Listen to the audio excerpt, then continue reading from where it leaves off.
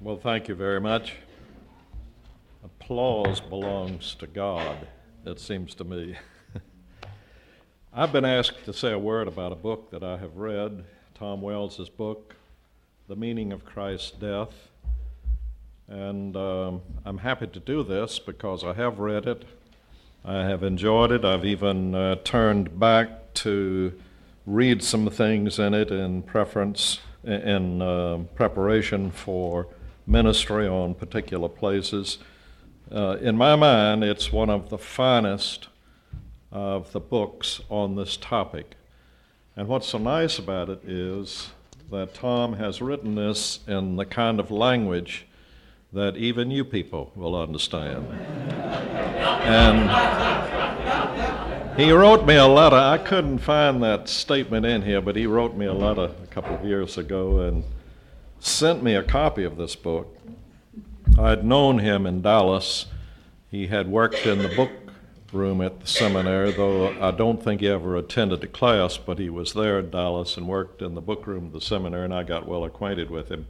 Didn't know anything about his skills as a Bible teacher or preacher, and it was many years ago, but he said that in this letter to me that he wrote this book for people with, and I cannot remember, Fred Zaspel remembers, but the age level was something like high elementary school level. It's really not that level, but that's what he tries to do. It's simple, it's clear, it's to the point, and some of the critical questions that will come up with anyone, and even theological seminary professors who've majored a little bit in this, their answers in this book with reference to those questions. And I would like to recommend it particularly. I understand there are a number of copies of this available at really an outstanding price. And if I had any room, I would buy a couple more to take back because I like to give it out. It's a great bargain. I suggest that if you have not read it, you get it and read it. And I think you'll probably want to distribute it to some of your friends. I've been asked to speak today on the topic of John's interpretation of the Son's mission, or his interpretation of the cross, and so I'm asking you, if you will, to turn to 1 John chapter 2, verse 1 and verse 2, and we'll take a look at this controversial passage that is controversial among believing men who seek to understand the atonement that the Scriptures set forth. 1 John chapter 2, verse 1 and verse 2, the apostle writes, "My little children, these things write I unto you, that ye sin not. And if any man sin, we have an advocate with the Father, Jesus Christ the righteous. And he is the propitiation for our sins, and not for ours only, but also for the sins of the whole world." Many of us think that 1 John was written not primarily to bring sinners to salvation, but to bring God's children to assurance of the life that we have in Jesus Christ. For example, in one of the last verses of this particular epistle, chapter 5, verse 13, the apostle writes, "These things have I written unto you that believe on the name of the Son of God, that ye may know that ye have eternal life."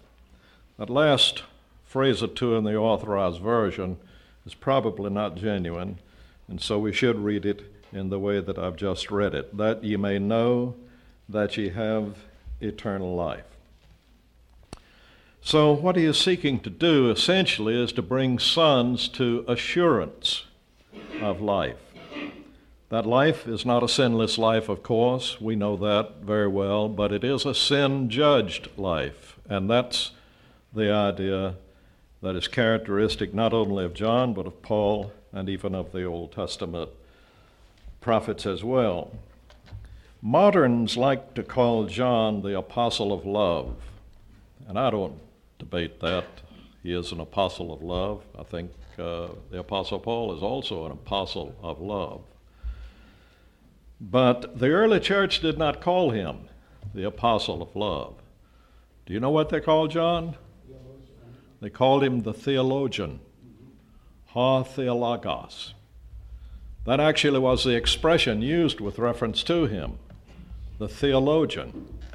Being the last of the apostles, of course, and writing as the theologian, his writings have great significance for us. I love the way he finishes his little epistle. He says in verse 18 of chapter 5, we know. Isn't that interesting? We know. We don't think. We know that whosoever is born of God does not go on sinning, but he that is begotten of God keepeth himself, and that wicked one toucheth him not.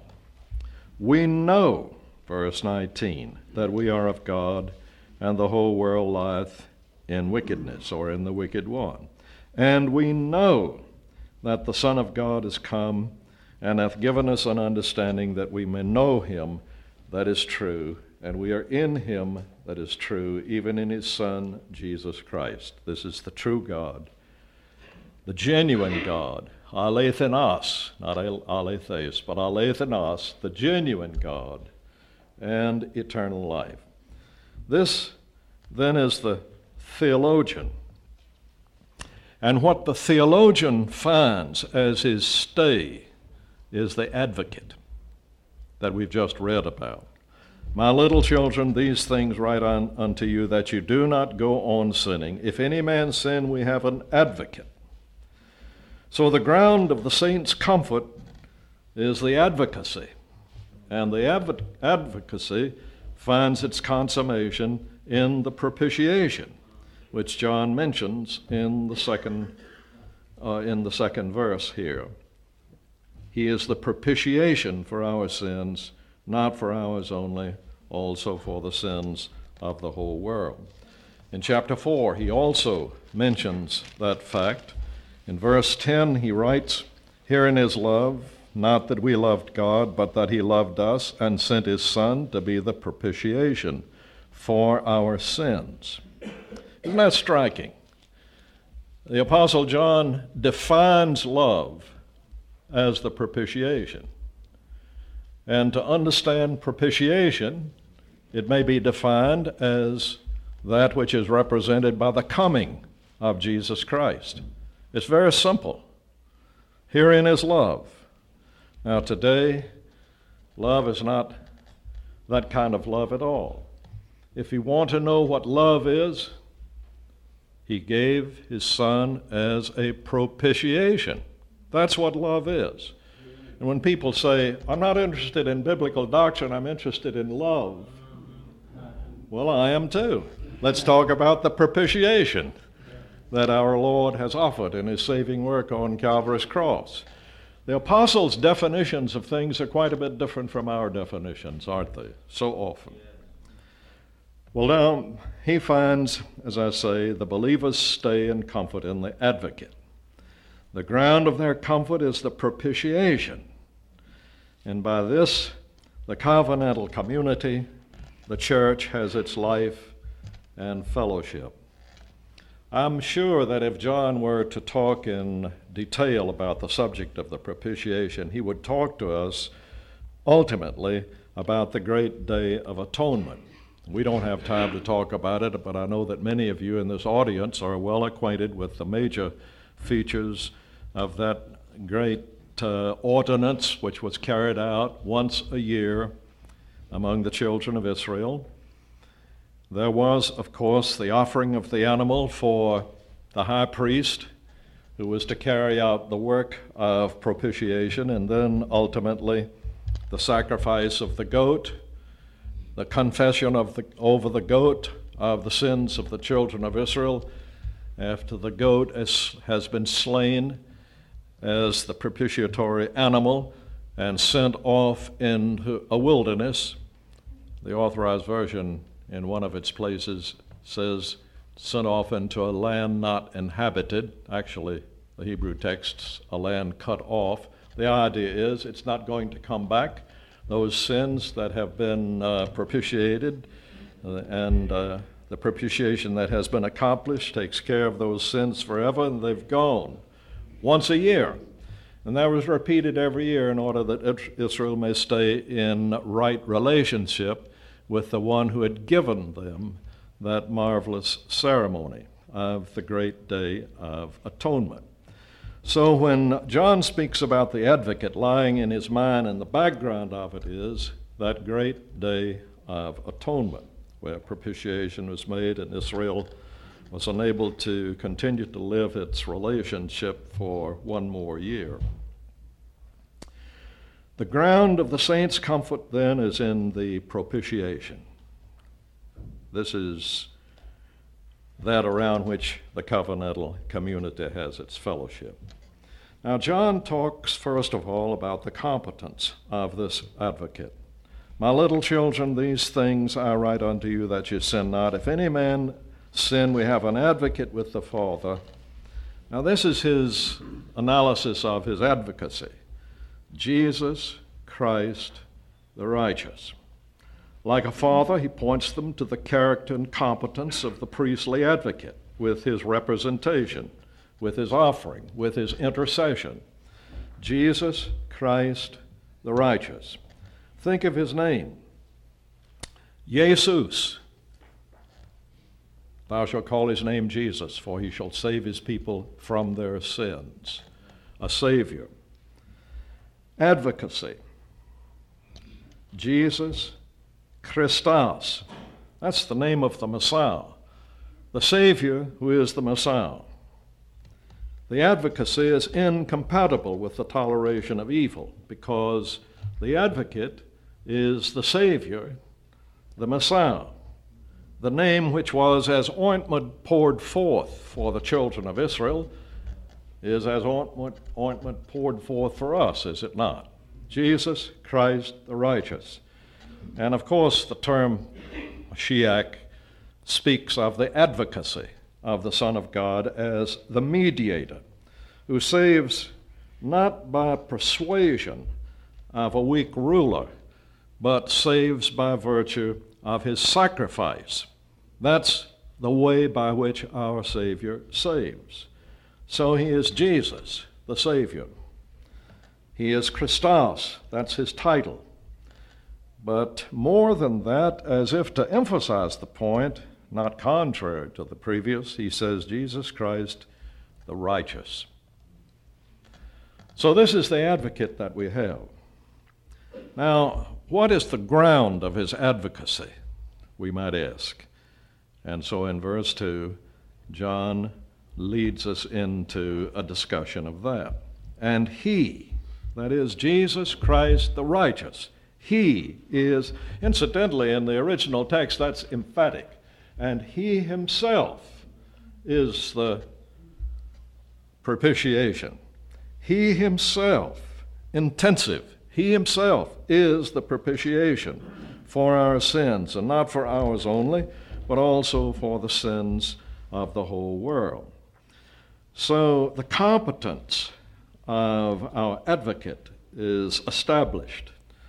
The favorable conditions upon which he appears with the Father suggest then the grounds, magnificent grounds. His priestly offering, the satisfaction of the Father judge.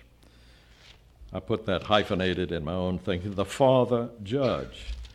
In Ephesians chapter 5 and verse 2, the Apostle Paul, also a theologian, but not called the theologian by the early church, writes, and walk in love as Christ also hath loved us and hath given himself for us an offering and a sacrifice to God for a sweet-smelling savor. Paul speaks of the same kind of thing, that it is the offering that is the ground of the advocacy of our Lord Jesus Christ. So the picture of the thorn-crowned, agonizing Son of God on Calvary's cross pouring out his soul for me is the picture that the New Testament presents us. It's not a bare asking for forgiveness for his people.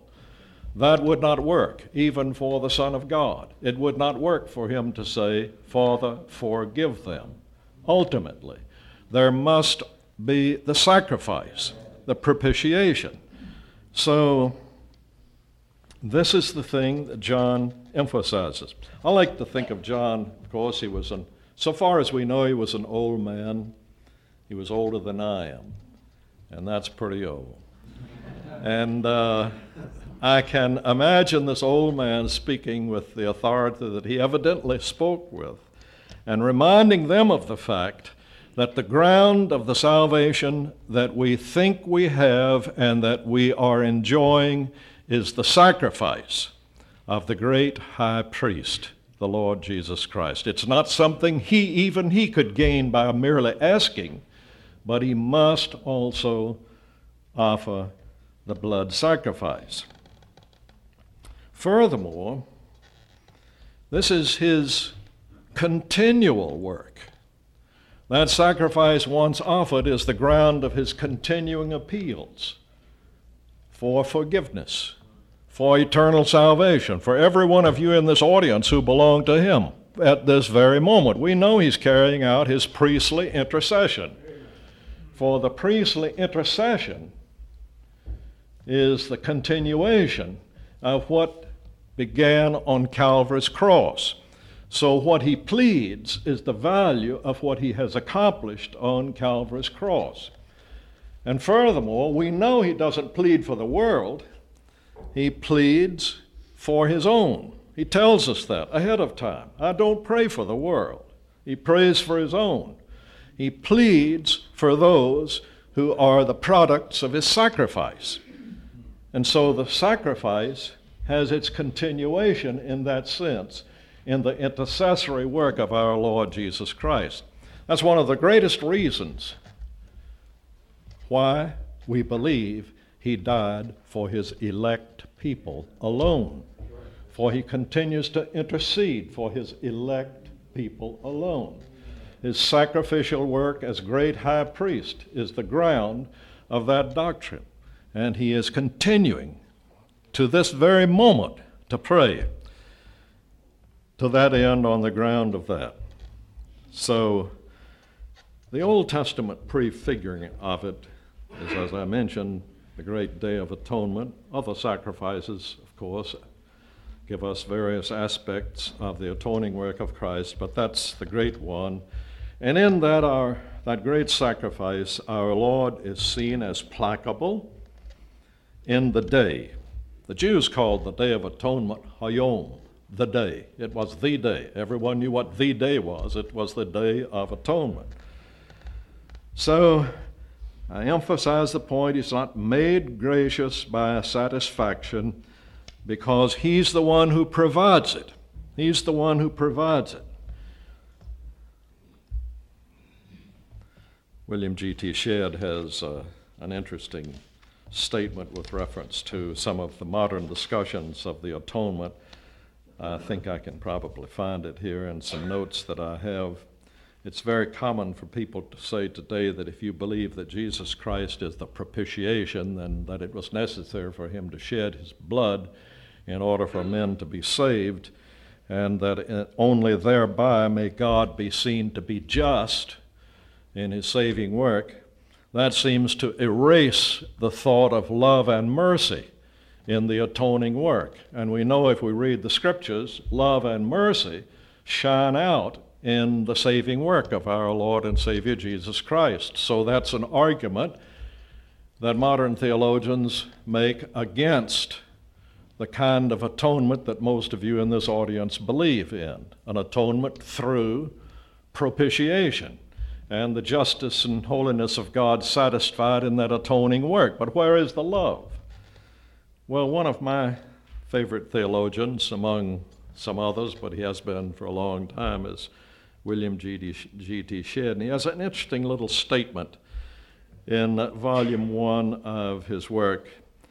It speaks so specifically to modern theologians today, men such as John Hick, who has a big name, has had a big name, and has a name big enough to get in the papers as representing Christianity.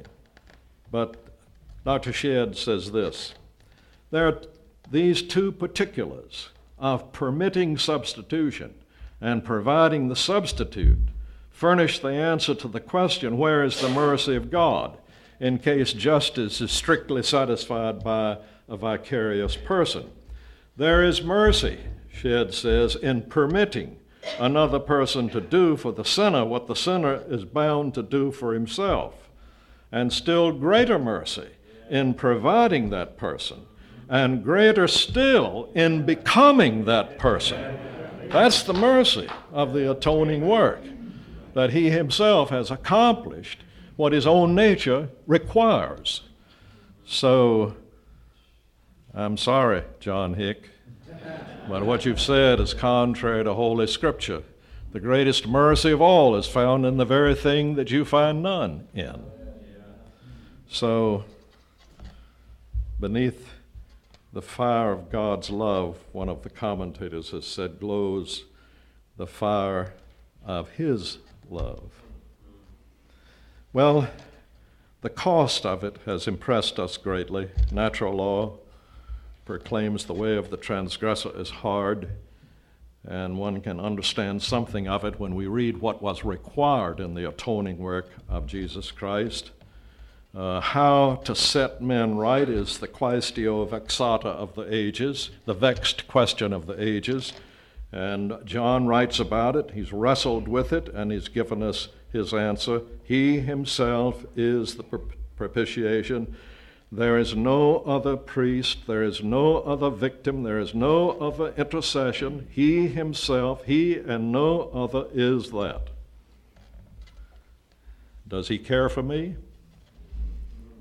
As we asked last night and concluded that he did, this is the evidence of it. He does care for us. This is the greatest exhibition of care for us that it could possibly be. He cares for us to the extent that the atoning work is for me and for you. Now, the sufficiency of this atonement. John says that this atoning work is available for the whole world of Jews and Gentiles. In other words, it has no local validity.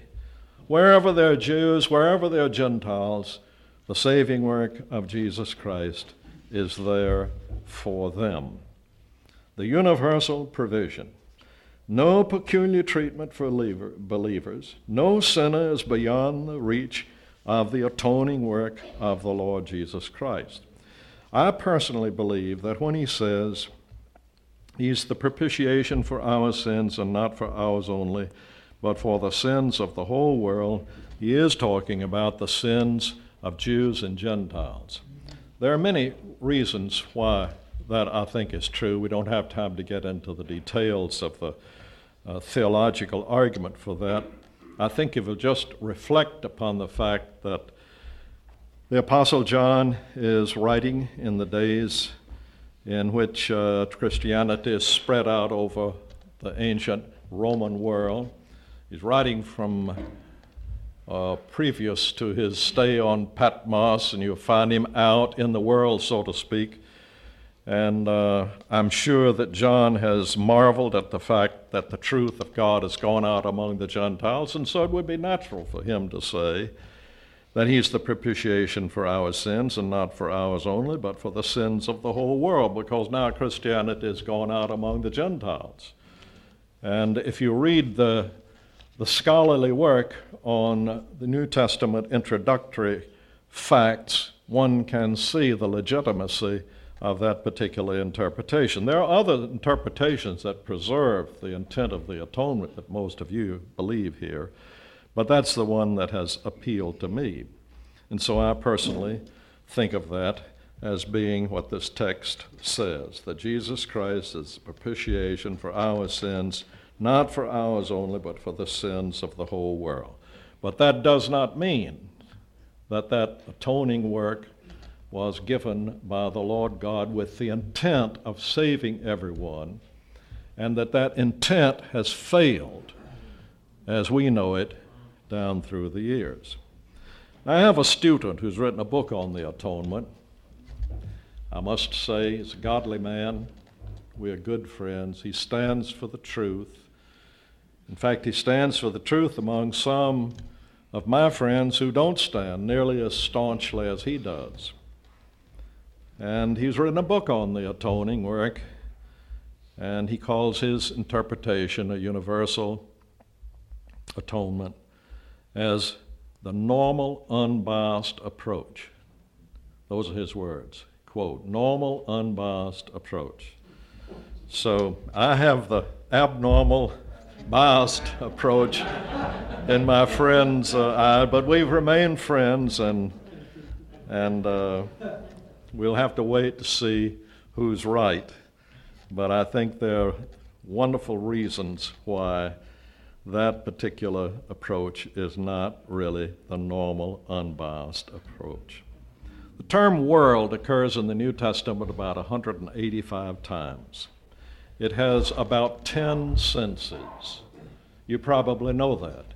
If you'd like to read some details about it, read John Owen's 10th volume. That's an exercise for anyone. And I guarantee you, if you will get through it, if you just simply read through it and think with Mr. Owen, it's almost impossible for you to come to any other viewpoint than Mr. Owen's on the atoning work of Jesus Christ. There are details here and there you might not particularly respond to favorably, but that is a great volume. I recommend you read it. 185 times. There are 10 different senses of the word world in the New Testament. As a matter of fact, in John chapter 1 and verse 10, there is a text that has 3 occurrences of the word world, and each of the senses is different. Just sometimes sit down and take a look at it, and you'll sense he was in the world, the habitable world, and what does he go on to say? He was in the world, and the world knew him not. That's not the habitable world. Those are people. What's the rest of the text? The world knew him not, and the world was made by him. Well, you can see there's the physical world, the habitable world, and the unbelieving world. 3 different senses of the word world in one verse. So to suggest that the term world means everyone always is just not true to biblical thinking. So here we have the normal, unbiased approach is that Jesus Christ gave himself for every single individual being. If so, how can we say that some are lost? Well, another one of the commentators who has written a book on the atoning work says that, it is actual for those who believe, but potential for others. Now, wait a minute. This is the normal, unbiased approach. So, my little children, these things I write unto you, that ye sin not. If any man sin, we have an advocate with the Father, Jesus Christ the righteous, and he is the propitiation for our sins. He is. Doesn't say he potentially is. He is the propitiation for our sins. Normal, unbiased approach. To insert the word potential or provisional or conditional.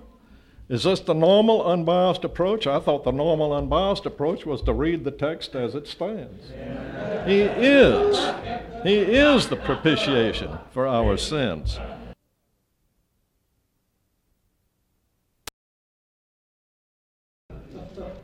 Howard Marshall, a genuinely evangelical, scholarly interpreter of the Word of God, says with reference to this, that this text sets forth the possibility of forgiveness. He is the possible propitiation. No, he is the propitiation for our sins. Not potential, not conditional, not possible, but he is actually the propitiation for our sins. That's what the text says. I find that the normal sense. It's not the normal unbiased sense, but it's the normal sense. I don't want the normal biased sense myself, but that's the normal sense, it seems to me. So, if the claims are satisfied, what grounds for judgment exists for those who are the objects of the propitiation? If he's the propitiation for my sin, my Christian friend, what reason is there by which God may judge me? If Christ has died for me, as I am told, even by men who don't believe what I believe, on what grounds can I be judged? On what grounds can heaven hold anything against me if Christ has died for my sins, if he's paid the penalty of them? Just think about it. I think that's a normal approach. It seems to me a normal biased approach to think anything other than that. He is the propitiation for our sins. He has died for us. Our sins have been forgiven. That's not possible, my friend. That's a fact for those who believe. So, John Owen, I love Mr. Owen. He is so hard to understand. But once you understand, his words are so precious. They are so great. I wrote a little article on substitution. It's in the book over here. It's just been published by Moody. And in it, I'll labor some of these points, particularly with reference to some of the questions today. And I have a word concerning Clark Pinnock, because Dr. Pinnock is a nice man, but he's been drifting for a long time. He's drifting and drifting and drifting, and now he's drifting into what apparently is a belief in the governmental theory of the atonement and many other ways in which he has drifted. I do mention his name in it, but I mention the fact that when I was at Dallas Theological Seminary and being taught by Dr. Louis Sperrit Chafer, a man that I loved, I look forward to seeing him in heaven. He was a man of faith. Imagine a man today establishing an institution and believing that you would never have to send out a single letter of solicitation of funds. I call that practical faith. Amen. I don't know of any institution, there may be some little ones, I don't know of any institution other than the China Inland Mission and a few like that who have done that through the years. And you may not realize it, many of you, but those of us who've been in Christian work for a long time know that George Mueller has a bad name today. Do you know why? He has a bad name because he didn't appeal for funds. And really, individuals try to find some way in which they can trip up Mr. Mueller in order to justify what they have been doing. And one of the most interesting was this one. At the end of the year, he sent out a letter of thanksgiving for people who had given money without solicitation. That's really a kind of secondary solicitation, isn't it? To say thank you? Well, I know when I began the ministry of the Word of God, I was with a group of people. They didn't believe in solicitation. We don't believe in solicitation in Believers Chapel. We've never had an offering in our chapel where the public is there. The believers are given an opportunity, but we warn them over and over, if you're not a believer, don't put money in that collection plate. It won't advance you one step toward heaven. But if you appreciate what has been done for you, you're free to put offering in the collection plate. But in the morning, where we have 2 or 3 times the crowd we have around the Lord's table, we never pass the offering plate. People come in and wonder sometimes, where was the offering? Some look at the back, because some churches have done that historically, have the offering plate in the back. We don't even have that. We just look to the Lord. We're solvent. We're solvent. We have $900,000 in the bank. We're getting ready to add an addition to the building. I'm not involved, incidentally, so I'm not talking about what I've done. But they're getting ready to add an addition, and they want to pay for it. Think of that. Pay for it. I don't have anything against borrowing money if you can justify from your cash flow that you can make those payments. That's all right. But I like it when you can say, we want this, and here's the money for it. I just like that. I just think that honors the Lord. And so my friend who doesn't like George Mueller says that Mr. Mueller violated those principles by sending out a letter after the year was over thanking the individuals who had given money the previous year without solicitation. I like to say to someone who argues like that, I said, okay, Mr. Mueller violated it, but after all, it wasn't a bad principle, was it? Would you try it? Yeah. Would you try it? John Owen we were talking about, Mr. Owen's conundrum. I wrote this little article on substitution, and I said, with reference to Dr. Louis Sperry Chafer, I loved him. He taught me a whole lot about grace because he lived what he believed. And with us beginning theological students who didn't know much, it was like talking with the 13th apostle, I sat in front. I was as close to him as you are right there, and I would be right there to listen to Dr. Chafer. And he had a wide experience, but he didn't have a good training. His training was in evangelism and Bible teaching. As far as I know, he'd never had a theological class in his life.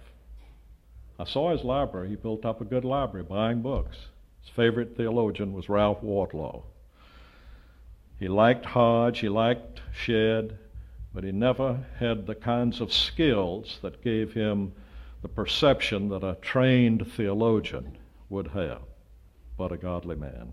I wrote in the article with reference to substitution that Dr. Chafer spoke about the Calvinists and me, which I would become. I didn't realize where I was headed.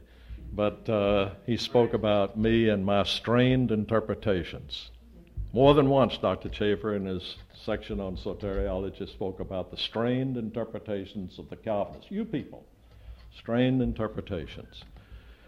And then he said, after he'd finished accusing us of strained interpretations, he said, but how it is that Jesus Christ should die for the sins of the whole world and men should be judged for their sins is a mystery that has not been explained to the present point. How about that? Well, I wrote a little note and said, oh, what I would have given to have had John Owen's conundrum. When the work went up to Moody Press, a fellow wrote me back and said, what's John Owen's conundrum? One of the editors. So I pointed him to Owen's conundrum. The Father imposed his wrath due unto, and the Son underwent punishment for either all the sins of all men, all the sins of some men, or some of the sins of all men. In which case it may be said that if the last be true, some of the sins of all men have some sins to answer for, and so none are saved. That if the second be true, all the sins of some men, then Christ in their stead suffered for all the sins of all the elect in the whole world, and this is the truth. Not normal, unbiased, but just truth. But if the first be the case, all the sins of all men, why not all men free from the punishment due unto their sins? You answer, because of unbelief. I ask, is this unbelief a sin? Or is it not? If it be, then Christ suffered the punishment due unto it. Or he did not. If he did, why must that hinder them more than their other sins for which he died? If he did not die for all their sins. That's an unanswerable argument. That is really unanswerable. You'll find it in the 10th volume. You find some jewels in that 10th volume. Just read through that 10th volume. Dream through parts of it, but pay attention here in parts of it. But you really love it. And there are some men who have written theories of the atonement that are very popular, who have acknowledged in footnotes, while they take another viewpoint, that if Owen's presuppositions are correct, it's an unanswerable argument. It is an unanswerable argument, for his presuppositions are correct. So, he is the propitiation for our sins, and not for ours only, but for the sins of the whole world. This ethnological view, it's been called, satisfies. Thinking of diaspora Judaism in mind, for that's where John probably was.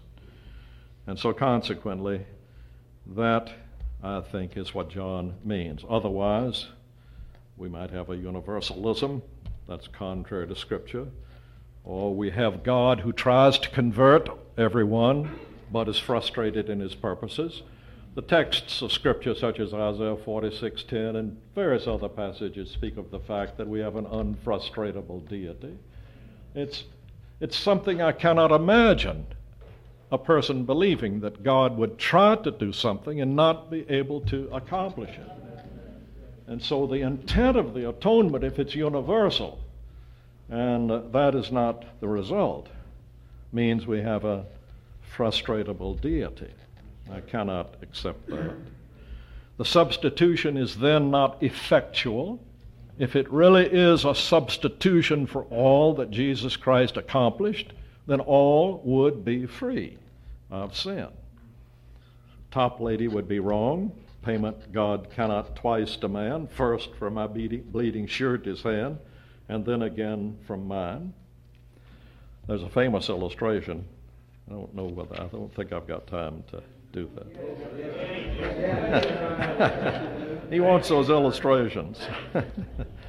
There's a famous illustration of the Peruvian Pizarro found in one of the little works that I've read, George Bishop's work, The Doctrine of Grace.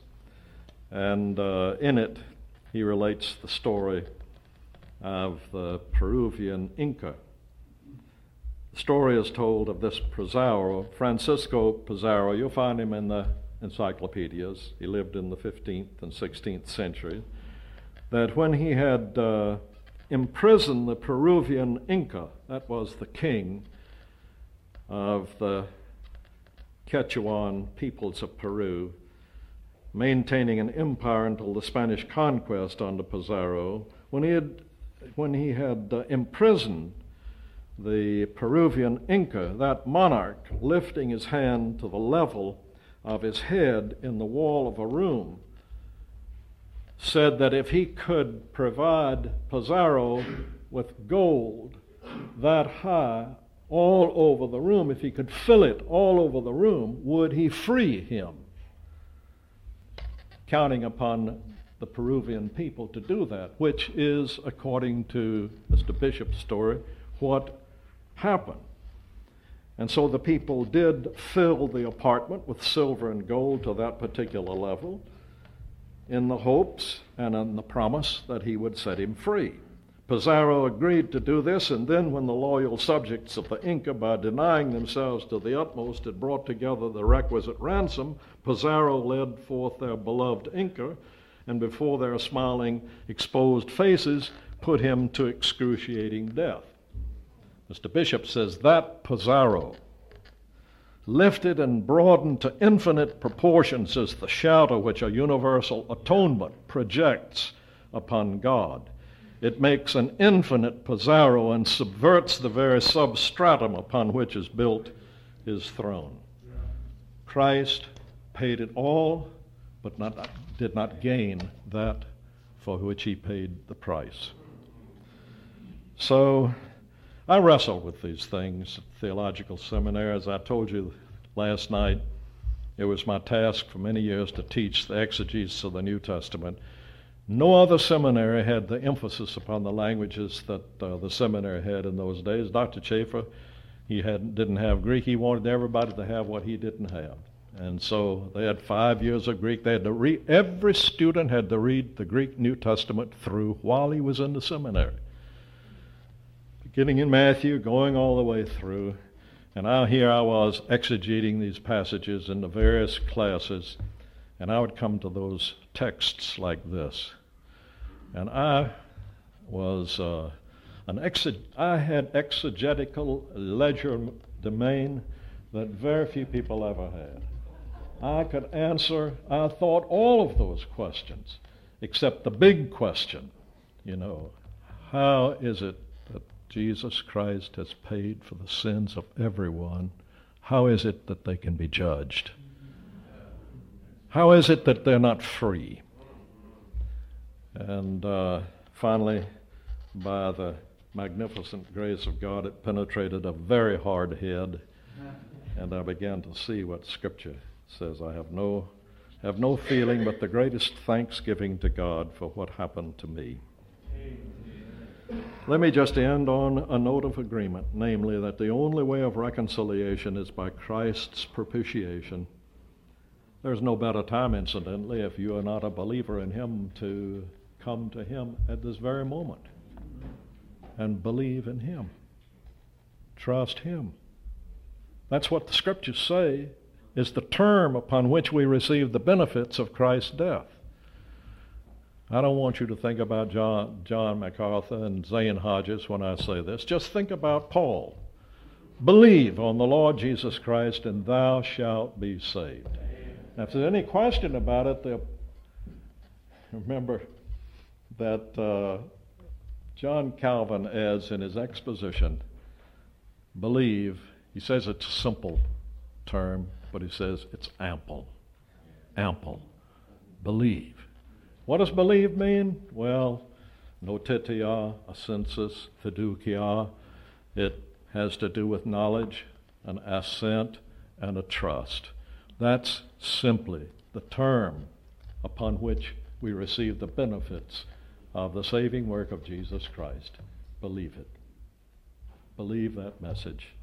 In that sense, give assent to it, know it, and trust the one who's made the payment. Candlish is right. No sin, no sinner is beyond the reach of that great atonement.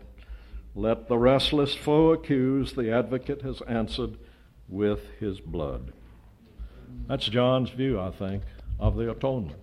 He says much more in the 4th chapter, but essentially that's what he believed.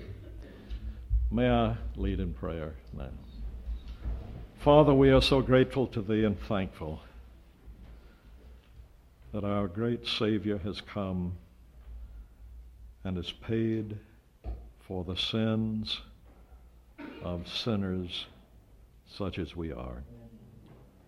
We thank Thee for a gospel that we may offer to sinners. And we thank Thee, Lord, for the assurance that the Holy Spirit touches the heart of sinners and brings them to the knowledge of Him whom to know is life eternal. We thank Thee. We thank Thee for this great apostle of Jesus Christ, the theologian of the early church, who's meant so much to us. And we pray in Jesus' name. Amen.